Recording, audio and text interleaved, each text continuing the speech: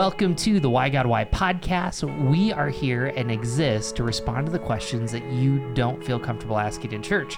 I am here with our illustrious co-host, Aaron Mercer. Good to see you. Good to see you, Peter. Our wonderful, flexible, great producer, Nathan Yoder. And then today we have a special guest.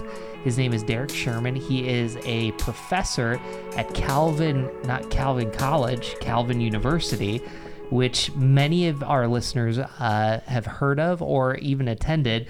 And today the topic we're talking about is, why does Jesus influence my engineering career? So I think this is a great question. Just before we even jump in, there's a book, if you're watching it on video, it's called A Christian Guide to Technology for Engineers and Designers. Derek is one of the authors, and if you type in Why God, when you buy the book from Ivy Press, you get 30% off. So that is our quick little commercial. But Aaron, why does Jesus influence my engineering career? What do you think? I like the question. I think it's going to be a fun conversation. I think that there's a lot of engineers, certainly near where we live in Rochester. I've had lots of engineering friends. I'm not an engineer myself, but I do love to talk about technology and design, and I think that there's a lot to really dig into here. So I'm really looking forward to this conversation. Derek, thanks so much for being on here with us. Thank you for inviting me. I think. Yeah, absolutely. I think this is going to end up being a good a good podcast for us to share with a lot of our friends, either around where we live, or for me, I also went to a Christian school. I went to Cedarville University. As a lot of engineering friends from there too, and I think this will be a good one for a lot of our friends for sure. But I'm curious, Derek. Thanks so much again for being on this call and for providing this resource. I loved starting to kind of look through it and look through the comments that were in there, some of the precursor remarks that were put in there from other people as well as from yourself, and just a lot of people saying, I wish that this book was here when I was going through my engineering, starting off as an engineer. I'm curious. First of all, I'd love to know a little bit of your story. How did you get to Calvin in the first place? And then what kind of inspired you to write this book? You're working in a Christian educational environment, helping people integrate their faith in their work. But like, what spurred this book? We'd love a little more backstory. Sure. Yeah. No. And I should begin by saying I wish a book like this was out when I was a young engineer too. I suppose if I could teleport myself back, or at least the book, I would certainly do that.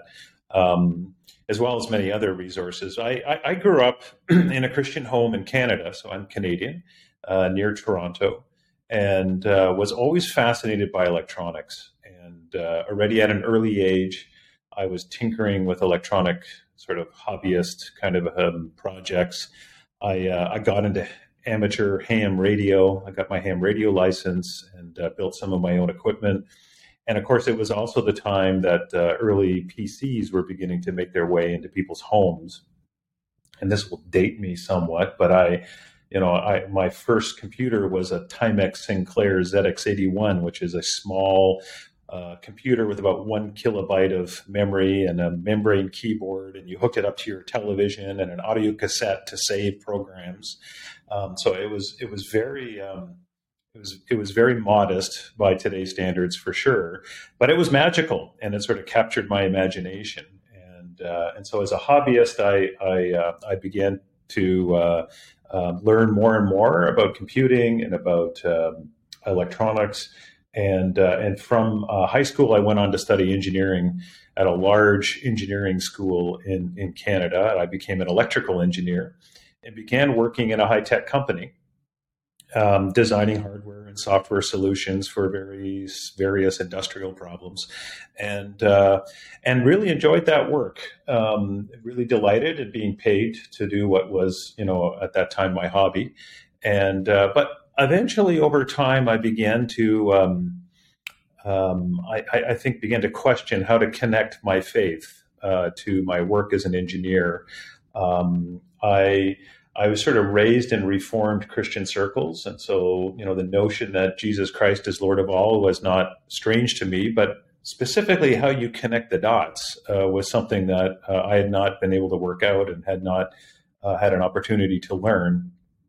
And, you could say I had a personal faith at that point, but a very underdeveloped public theology, about understanding about the implications of faith for work and vocation.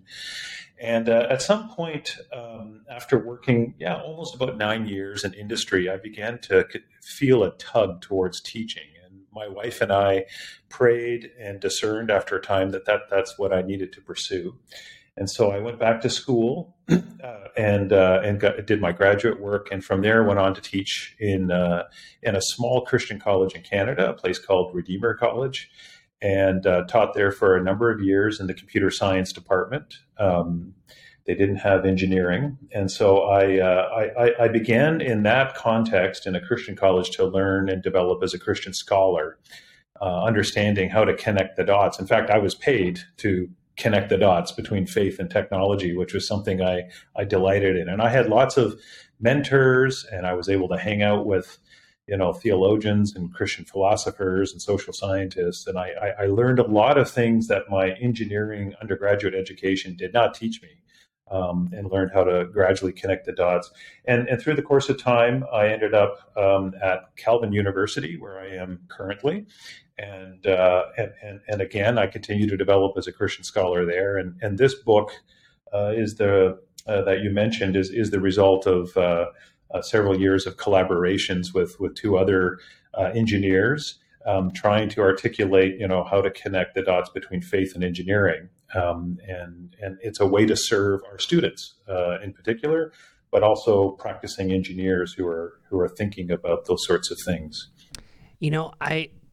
So one of the reasons we're doing this topic, number one, we live in a town where Rochester Institute of Technology, engineering's huge in Rochester. Aaron and I were in a small group. I think probably half the people in there, or at least 2 or 3, studied some type of engineering. And Aaron's way more analytical. You can actually go look at his blog. He's got some good communication stuff. But, I'm kind of the liberal arts guy.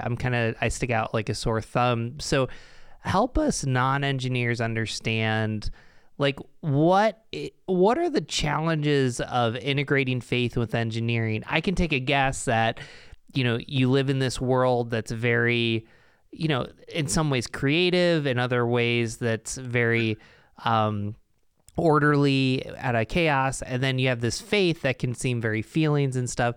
Talk to us about the challenges that engineers face with integrating faith with their careers.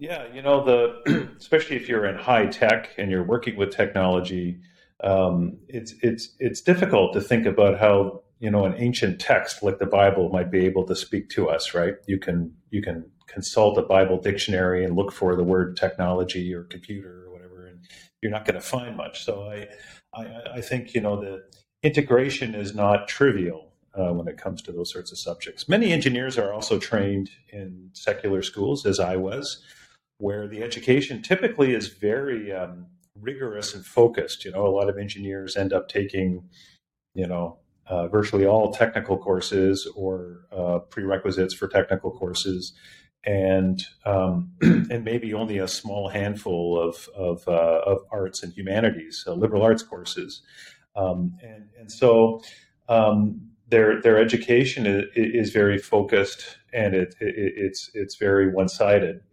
And so they're not really equipped in their education either to be thinking about these things. Now, I should put in a qualifier. If you attend a Christian liberal arts college and study engineering there, a place like Cedarville or Calvin University or many others, you will, as part of your education, be given a bit of a broader education in addition to your engineering skills to think more deeply about the implications of your chosen profession and how your faith speaks to that.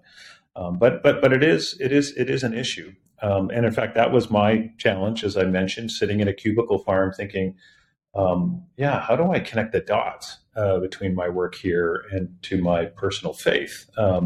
If faith really is comprehensive, if it really is all of life that is impacted by my faith, then I need to think practically about what that looks like. There's this notion of coram Deo. We live every day before the face of God, and everything that we do. The scriptures say, whether you eat or whether you drink, do everything to the glory of God. And that it's this comprehensive faith that in all that we do, we respond to God in either obedience or disobedience. I think there's other challenges as too that engineers face. Oftentimes engineers are working for companies whose values differ from their own, and so finding ways to be faithful in that sort of context. Navigating what it means to be a faithful presence. For some of my students, I say to them, you're going to be like a Daniel in Babylon. You're going to have to learn how to influence and to hold on to your faith and your practices in a place that might even be hostile to your faith. I think engineers have other challenges too. The whole notion of work-life balance can be difficult, although your mileage may vary depending on where you work. I worked in places that were quite demanding, and learning how to balance those sorts of things is something that they don't teach you in school. In fact, engineering education is very unbalanced, right? It's a very rigorous program and leaves little time for extracurriculars often. And so, as an engineer, learning to establish the habits and practices and spiritual disciplines that you need to kind of sustain yourself in that kind of context. And then I think one other challenge that engineers face because of their sort of focused professional education is this temptation to apply engineering thinking to all of life. And my wife will readily point this out to me at times, but there's a kind of engineering mindset that you develop in an engineering education, right? And taken to an extreme, it could develop into something called a technological worldview, right, where you see everything in created reality as a technological object that can be manipulated and optimized, right?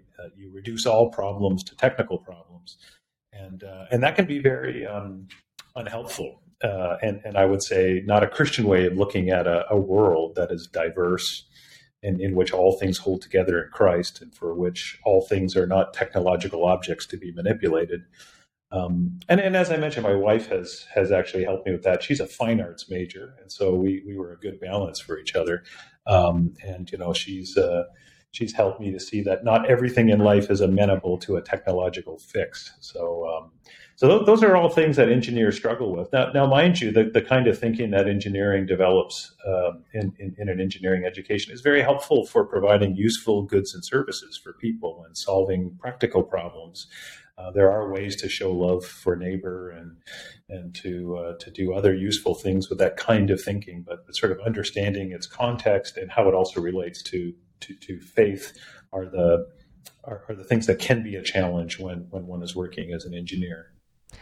I want to go one step deeper because you're having these conversations with students, and yes. A few weeks ago we had Jay Kim, who wrote Analog Church and Analog Christian, and I guess if I could be in a classroom at Calvin University, is the fear I'm going to create something that's actually going to hurt the next generation, like an app, like a Facebook, or like a Facebook. I sound like I'm 85 there, but anyway, like is I want to create something to make the world a better place, but I have no idea what the implications are. Is that kind of the moral, I wouldn't say ambiguity, but kind of what you're wrestling with your students, or what does that look like in the classroom to prepare them? And maybe even just a corollary to that too is I'm curious, I think it connects to that.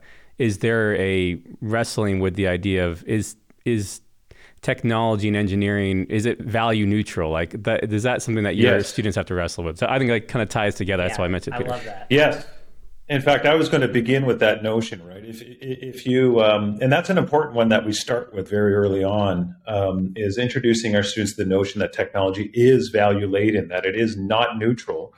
Of course, if you think that technology is completely neutral, then you can argue that the developers have no responsibility, right? It's all up to the users to kind of use it in a responsible way. And because the technology itself embeds no values, that the designer is sort of freed of any responsibility. And I think increasingly more and more it's easier to convince students that that's not the case, although some remain skeptical.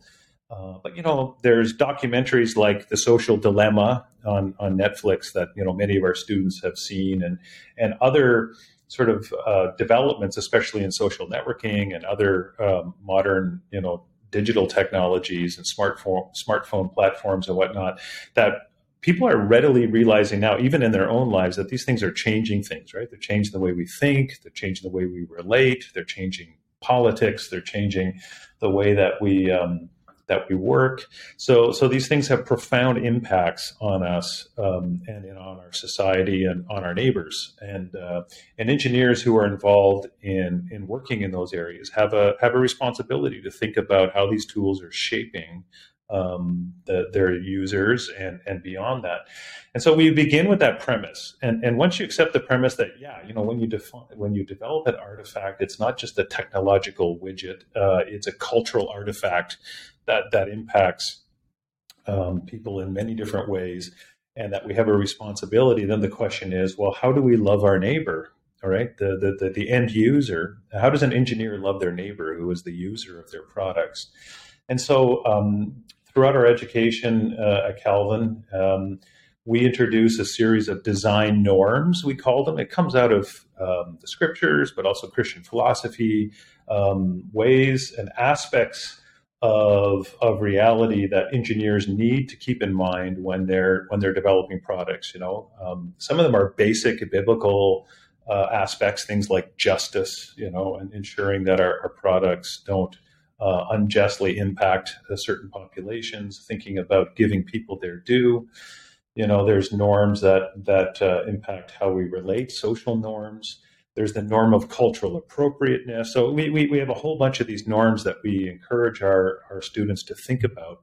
And in fact, in our senior project in computer science and engineering at Calvin, we require that the students not only, when they present their senior projects, not only give the technical kind of details of how they solved a particular practical problem, but we require them to go through a series of design norms and think about, how is this product thought through in terms of its impact socially, environmentally, justice-wise, in terms of cultural appropriateness, all of these other sorts of factors. And to be frank with you, this is why, and Peter mentioned this, a Christian liberal arts education is important for engineers. If you're creating a cultural artifact when you're designing technology, then you should be aware of some social sciences. You should be aware of some Christian philosophy. You should be aware of historical factors. I mean, all of these things help inform a designer who's building a cultural artifact to be able to do so more thoughtfully and more responsibly. I'm curious just to follow up on that. How I think I saw in your book, I don't remember if it was a chapter that you wrote or one of your colleagues, but quickly noticed that there was a conversation about design and how there can be, you could be designing a good thing like a Noah's Ark, or you could be designing something like a Tower of Babel. If there are students who, or young engineers who find themselves in a situation where they're wondering about if they are creating a cultural artifact, they're creating the Tower of Babel, what do they do? Or how do they get themselves into a project where they're creating more of an art type of project? Yeah, no, I think those are good questions to ask yourself. One of the challenges I think a lot of engineers have is they don't always necessarily, often actually, they don't decide what's being designed. It's usually in the context of a corporation or some other entity or a customer that's providing certain specifications. And so an engineer has to work often within certain constraints. And so thinking about how an engineer within their sphere of influence can nudge a design in a more just and normative direction, I think, is an important part of the role of an engineer. I think in certain rare cases, engineers may even want to outright refuse to work in certain contexts where they are building a Tower of Babel, for instance, or something like that, where their work or the motivations behind it the goal is something that would be antithetical to what a Christian ought to be pouring themselves into. But many other cases, companies are providing goods and services, and so a faithful engineer in those sorts of contexts will be thinking about in my opportunity to influence the design as I sit around the table, as I interact with my teammates, my project manager and others, and the customer.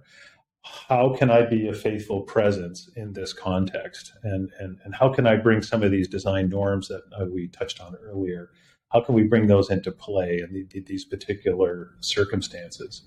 And so I think it's quite a complex, situation where, engineers have a whole variety of different things that they have to take into consideration. Derek, I got to move us a little off topic. So Aaron and I have a close friend. His name's Sherwin. He's an engineer. And one of his quotes to me is this. He goes, Peter, there's two types of engineers. There's engineers that love doing the same thing every day, creating order. And then there's engineers that give them a blank canvas and a blank room and give them a problem and give them 5 days to solve it. That one's a little bit more technical, the other one's a little bit more creative. Just even for our non-engineer friends, is that not that I'm saying Sherwin wouldn't be accurate. Is that kind of how you experience things, or what's your perspective on the different types of engineers? Yeah, no, that's a good question. I mean, there's already various different technical areas under engineering: civil, chemical, mechanical, electrical, systems design, software, and so on. So that there's various different areas that people operate. Usually engineers are working in part of a larger team. They're not just, individuals working on their own in a garage, although there is that stereotype too. And I would say that most engineers, even ones working in, and many of them working in industry, are working with a set of design specifications that have come from a customer or from the corporation. At least in my experience, I never got to sit in a cubicle with a blank canvas and just design something. It was always, something that had a lot of constraints, in terms of cost, in terms of features, and these sorts of things. That's not to say that isn't a creative activity, right? If you're creating something that has a lot of constraints, a lot of specifications, a lot of requirements, there could be a substantial amount of creativity required to meet all of these things. Oftentimes, constraints are competing, right? So if you're trying to increase features but reduce cost, you're trying to increase sort of stewardship or sustainability constraints while also reducing cost. All of these things are in tension. And that's why, we as engineers don't just engineer things, we design things, right? It's this creative process. So I would say even the engineer that's often doing things that are similar is still exercising a degree of creativity. But the one thing I really liked, I worked in small high-tech companies. And as a student, I worked as a co-op student in larger companies. I liked the smaller company because it wasn't so much that I had a blank canvas, but I was wearing more hats, right? At one point I'd be working in manufacturing, and then I'd have to pivot over into the design group, and sometimes I'd have to go and visit customers. So I found that really exhilarating, being part of a smaller company where there was a lot of different roles that I could take on. But at each of them, there was opportunities for exercising creativity. I wanted to ask the question following up on that was, where do you, when you're trying to encourage your engineering students or young engineers or people you're working with about when they're trying to connect the dots between their faith and the engineering career, I'm sure that there's probably a host of places you can point to where, you can see God is an engineer. He's a great creative God, and he makes all these things work. But I think I wanted to connect that actually to another question I had for you. Maybe you can just answer it all at once if you want to. But so that will get to where engineers are trying to connect their faith to the work that they've been trained to do. I'm also curious the other way. Are there things that you find engineering students, young engineers, or engineers who have been doing engineering for a long time, what are they frustrated with the church? I'm not trying to look at Peter as in like, what are they frustrated with pastors, but like, what are they frustrated with the church? And, you know, are there certain themes that come up often? There are tons of engineers that are frustrated. It's okay. That's an interesting question. To be honest, in my own experience, I haven't encountered a lot of engineers that are frustrated with the church in any way that would be particular to being an engineer. I think there are. I mean, occasionally, you know, in engineers sort of, you know, are people who love, you know, they're technophiles in a sense. They love technology and they love sort of the newest gadgets and whatnot. And so there are people, are engineers who probably would like to see the church embrace all the latest high-tech developments, you know, to pick one really new sort of development, you know, something like, you know, virtual reality church in the metaverse or something like that, right? Seeing VR and then going, oh, we got to put our church in the metaverse. But I think a lot of engineers, many of them are actually quite thoughtful and sort of, if you recognize that technology is value laden, that it's not neutral, as we mentioned earlier, then introducing technology in the church changes the church, right?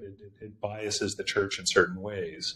And it's not just a neutral tool that can be inserted into a church service. So I actually bring this up with my students, you know, do you think, you know, what sort of technologies are appropriate for the worship service, right? What about smoke machines, right? And concert lights, you know, like these sorts of things come with certain biases. They even the microphone, right? And the praise team can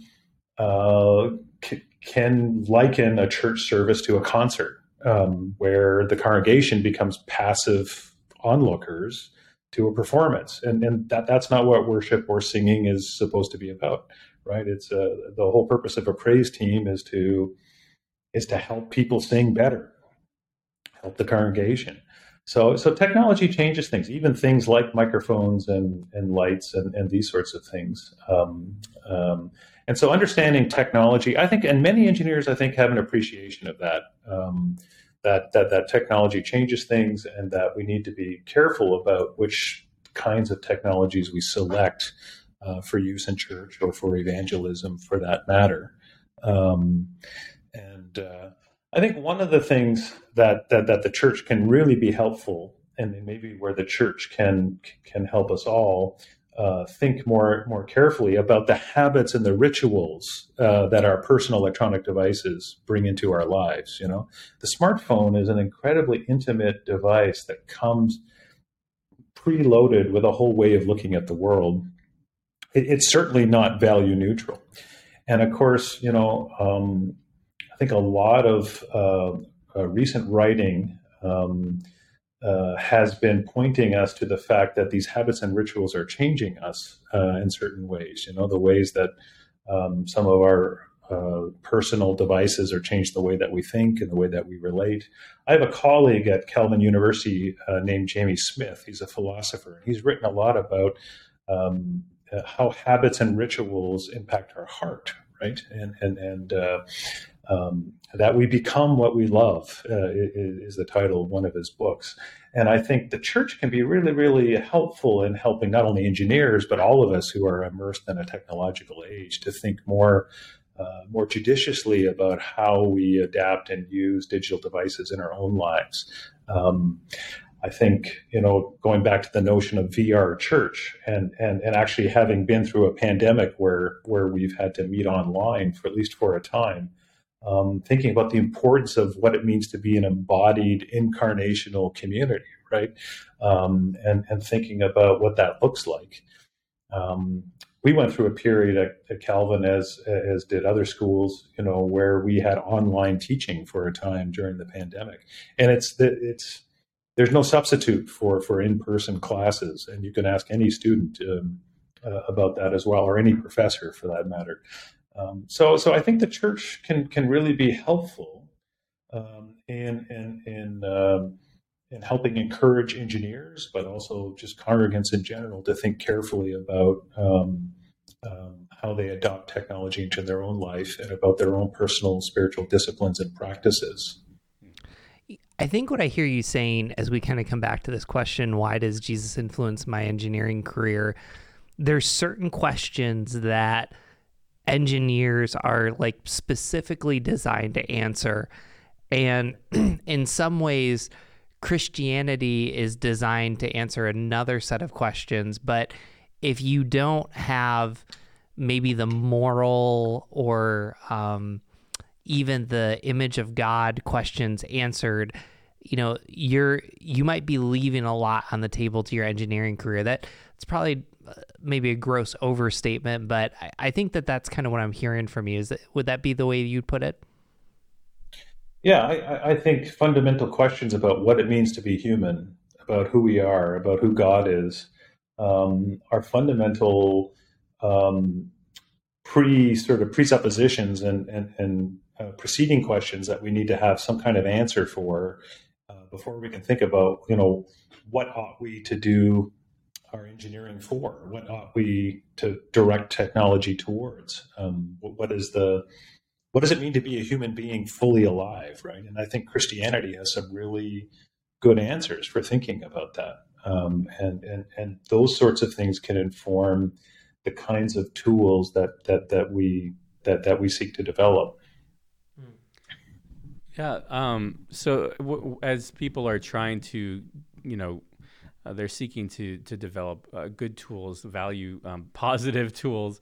I think that's definitely a worthy endeavor, and I think it's good that people are wrestling with that. I am curious too. You mentioned that a lot of times engineers are not working in a place. They're not working with a blank canvas where they have no constraints or constraints set by themselves. Even a lot of times it's in the context of a bigger company or even a smaller company. There's still constraints put on you. I noticed in the near the end of your book, you had a number of fictional letters going back and forth to a fictional young student who had just been maybe out of college for 5 years or something like that, and had gone into the workplace with high hopes and super excited about getting to be part of a project. And then it seemed like maybe this student there were a number of things that you were expressing through these letters that the student might be wrestling with. One of them just really seemed like they kind of felt like a Dilbert from the Dilbert comic strip, like they had these, it wasn't just artificial constraints, it was things that didn't make sense and were stifling that creativity. I'm curious, what you were trying to communicate through those fictional letters that you put in the back of the book, which I think is very clever. I love that, by the way. But also, but what are you hoping that people would take away from that, and how to get their creativity back? Yeah, no, the last chapter, is titled Letters to a Young Engineer. And so as you describe, it's these series of letters that are exchanged between a relatively new, young, recent graduate engineering student who finds himself in industry working for the Acme Corporation. And he's writing letters back to his Christian college professor, Dr. Van Weiss,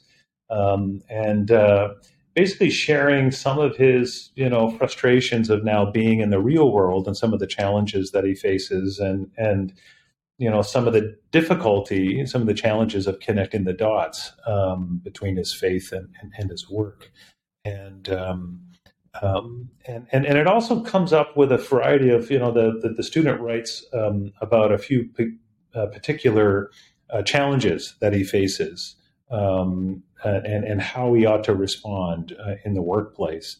And I think we wanted to end with this partly because it's a kind of encouragement for people who are working in those contexts. The way that Professor Van Weiss writes to this former student is one of encouragement.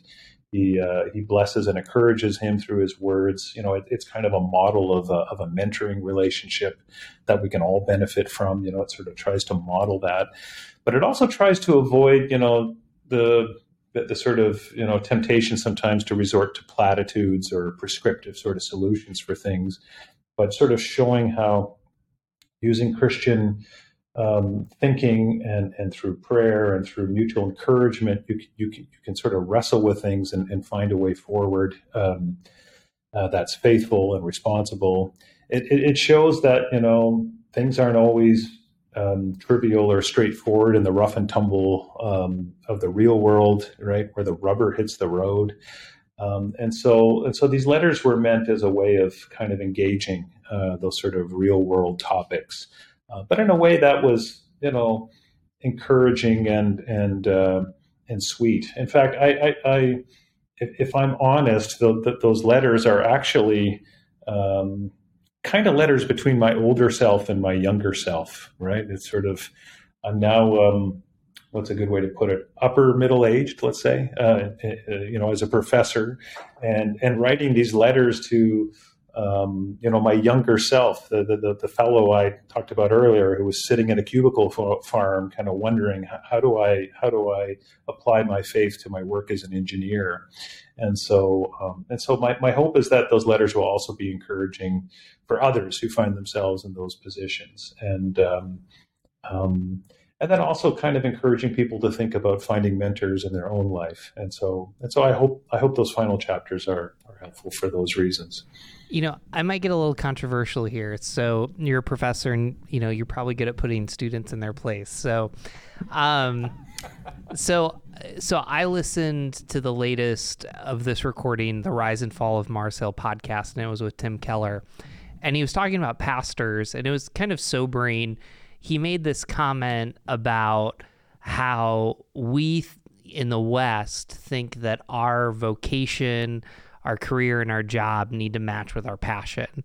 And he went as extreme to say, we've made an idol out of that. I think, maybe a more diplomatic way to say that is, we've put so much pressure on our career and calling.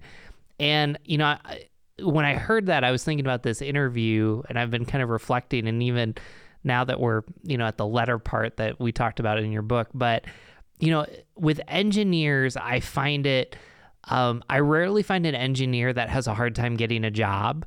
I guess I'd like to hear you kind of respond to, like, what's it like for an engineer to maybe put too much pressure on their career, or even say my passion needs to be like, it's almost an idol of my career, my job, all of this needs to fit together. Like, are we dumbing down our expectations by saying, hey, I'm going to stick in a job for 20 years. I'm doing relatively good work. It's not, damaging society, but, this is what I really want to do. Have we put so much emphasis on career and passion that we miss out on the normal and ordinary? Or would you push someone forward? How would you process through something like that? No, I think that's an important point to make, and this comes up in conversations about vocation in the classroom as well. I mean, part of the notion of putting all these apples in the vocational basket, about how this is our meaning in life, this is where we find our service in life, can elevate vocation and career probably to a level that it ought not to be. So I think you're right. I think you can make an idol in fact, you can make an idol out of any good thing, right, if it takes on ultimate value. And in some senses, this whole conversation is one of privilege. I mean, there's places where other parts of the world where people actually don't have much of a choice about what they're going to do, right? They're subsistence farmers, and they have to do certain things in order to just keep themselves and their families eating and alive. And the notion of choosing a vocation or a career would be very remote. So I think to start off by saying that is not inappropriate. I think students also have to realize that their first calling, their first vocation, is to be a disciple of Jesus Christ, and that everything else sort of flows out of that primary sort of calling to be a disciple, and that calling is much bigger than our paid career or vocation. It includes, our relationships with family and in our community and in our churches. These are all places where we have callings as well, and where we need to exercise our Christian vocations. So sort of expanding the notion of vocation beyond just the career. And yeah, I've even encountered, at the different schools I've taught at, I would say somewhat sad cases where people are drawn to engineering or computer science strictly because of a desire to get a good job, but they really don't have the passion. Sometimes they don't have the abilities, and so that ends up in difficult conversations. Sometimes there's parental expectations that really nudge students into directions where where they will not flourish, and so those are sometimes sad, difficult conversations.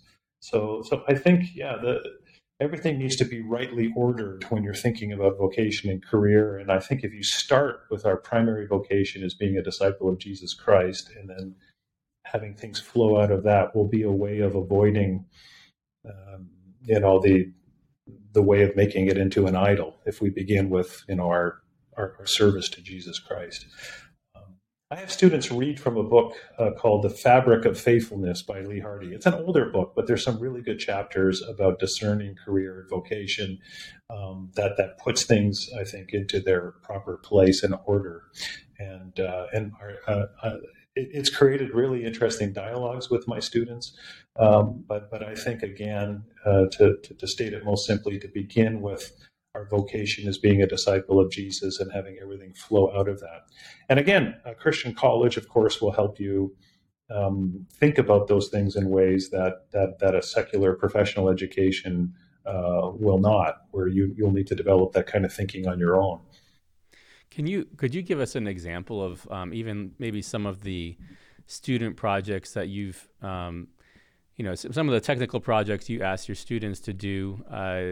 What's a way that you've seen the integration of faith with the engineering work that they're doing? How has that made a difference in kind of the final design product that you've seen, even in a assignment you've given them? Yeah, no, that's a really good question. Now, sometimes it can be quite mundane, thinking about a friendly and useful user interface, a helpful user experience, thinking about energy usage, thinking about sustainability, and taking those sort of factors into consideration during design. One of the projects that I've worked on with students, I've also done service projects. And so one of the projects I've been involved in is working in majority world countries with my students, bringing, I don't know if you've heard of the Raspberry Pi, but it's a computer about the size of a deck of cards that can run a full desktop operating system, runs on about 3 or 4 watts of power, and runs open source software. We've been bringing these into majority world countries in rural sort of sub-Saharan Africa, in Central America, and places that are challenged by poverty and access to digital platforms, and help set these up in K-12 schools, and working with local teachers, K-12 teachers, to help give students access to education on computers and access to digital resources. That particular project is I think a really nifty example of how we can take some of these digital tools, finding appropriate technology for use in those sorts of contexts, and helping other people to flourish. Those are just a few thoughts that come to mind. Wow, that's really powerful. Derek, the good news is we always close with the same question. So what would Jesus have to say to this question? Why does he influence our engineering career? So like a great professor, Aaron and I are going to answer this question, and then you get to clean up whatever mess or heresy we leave. Does that sound good? Okay. Yeah, go for it. You want me to go first? I mean, yeah, why don't you go first? Okay, sure. Why not? No, I mean, I from the very beginning, I was just so glad that we had this conversation, and I think it's it's really important because sometimes when you're talking about technology, when you're talking about engineering or other aspects of technology, people don't necessarily think about the values behind it. That there is an idea that, oh, maybe this is just all value neutral. It's how you use it. But I think that's an important thing that people need to wrestle with. And I do think that Jesus cares about how we create things, and God is He's a great engineer. He's a great creator. He's the one that put all these things into play in our world that we're discovering as we go. And I also think I'm sure that gets into the book more too, but how people approach the engineering career. There's the projects you work on and how you work on projects, but there's also, I mean, I think this is broader than just engineering career. It's anyone's career, but how you actually do the work and how Jesus affects how you interact with the environment that you're in. So I think that this is a great conversation, and I hope others find it useful too. Yeah. Go ahead. Oh yeah. You can clean us both up at the same time. Okay. It's all good. I'll just simply say this, Derek, I think what you're kind of reminding me of is there's more engineering in the Bible than we give it credit. You walk through the Old Testament, God gives specific dimensions for the tabernacle and the temple. And I think sometimes people forget, there's this great book by Alicia Britt Chloe called Anonymous, and it just reminds us that Jesus had 30 years of pretty much unrecorded work where he was a carpenter. And carpenters back then were actually, they fixed, the horse carts and other things like that. So Jesus has some engineering in him. And even Paul, who wrote the majority of the New Testament, was a tent maker, which there's a lot of engineering to that. And so I'm just kind of left with thinking, why does Jesus influence my engineering career? I'd respond with, Jesus had engineering work. And I think that you're at home with Jesus when you're doing engineering to love your neighbor. So that's what I throw in there. Yeah, no, I think those are excellent ways of getting at that question. Chapter 2 in our book is a survey of technology in the biblical story, and sort of looks at the ways that technology appears in the biblical story and the way that it can be directed towards building towers of Babel, or building, golden calves, or whether it can be directed towards, building Noah's Ark, or building the tabernacle, or being used in ways that honor and glorify God and show love for neighbor. I think the question, what does Jesus have to say about this topic, can be taken in many different directions. But I think one helpful reference to think about that is Colossians 1. It's one of my favorite chapters in the Bible, where we're told, for in him all things were created, right? All things visible and invisible. All things were created through him and for him. So we see that Jesus Christ is at the center of all creation and all the possibilities in creation. And technology is part of the latent potential in creation, right? Colossians 1, underscores that all things were created for him. So it's actually all about Jesus, right? Right? The notion that all things hang together in him. There's this former professor at Calvin who once said, "Nothing matters but the kingdom, but because of the kingdom, everything matters." This idea that because of Christ, all of these things matter, as Aaron mentioned, and so I think that the Colossians 1 kind of shows how Christ is supreme over all of these things, including technology, that he's going to reconcile all things to himself. We also read in Colossians 1. So Christ's work on the cross, his redemption, is certainly about personal salvation, but it's a cosmic kind of salvation. Christ is going to restore and renew all things, right? And then in 2 Corinthians 5, the Bible goes on to tell us that we're called to be agents of reconciliation, right? So we're called to kind of participate in this work, and engineering is one of these areas that need reconciliation, right? Between people and the planet, between people and each other, between us and God, us and ourselves. And technology is part of that work of restoration that needs to be done. And of course, if you look at the whole arc of the biblical story, it begins with a garden, but it ends with a city. Right, a city implies sort of the garden plus cultural development, perhaps even technology in some way, shape, or form.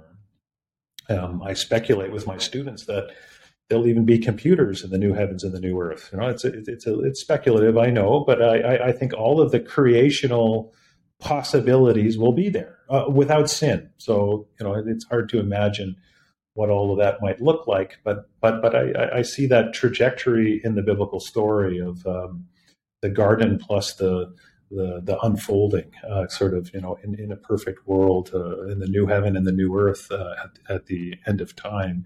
And of course, in the meantime, we're called to make some imperfect models of that perfect world to come, and to work in this kingdom which Christ has inaugurated. And so yeah.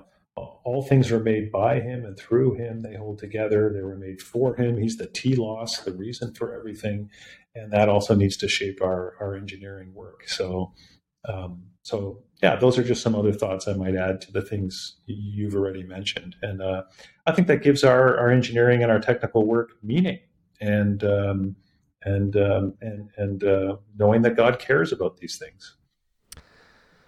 Derek, thank you so much for joining us.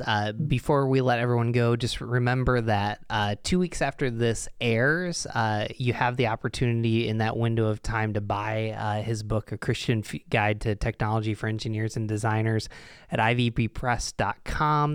You can use the code WhyGod and get a 30% discount.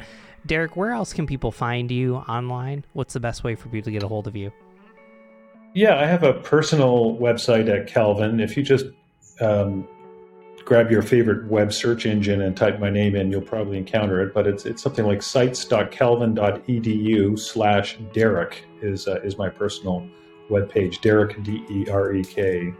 That would be a good place to find more of my writings. And yeah, if you want to reach out and contact me, there's information there about that.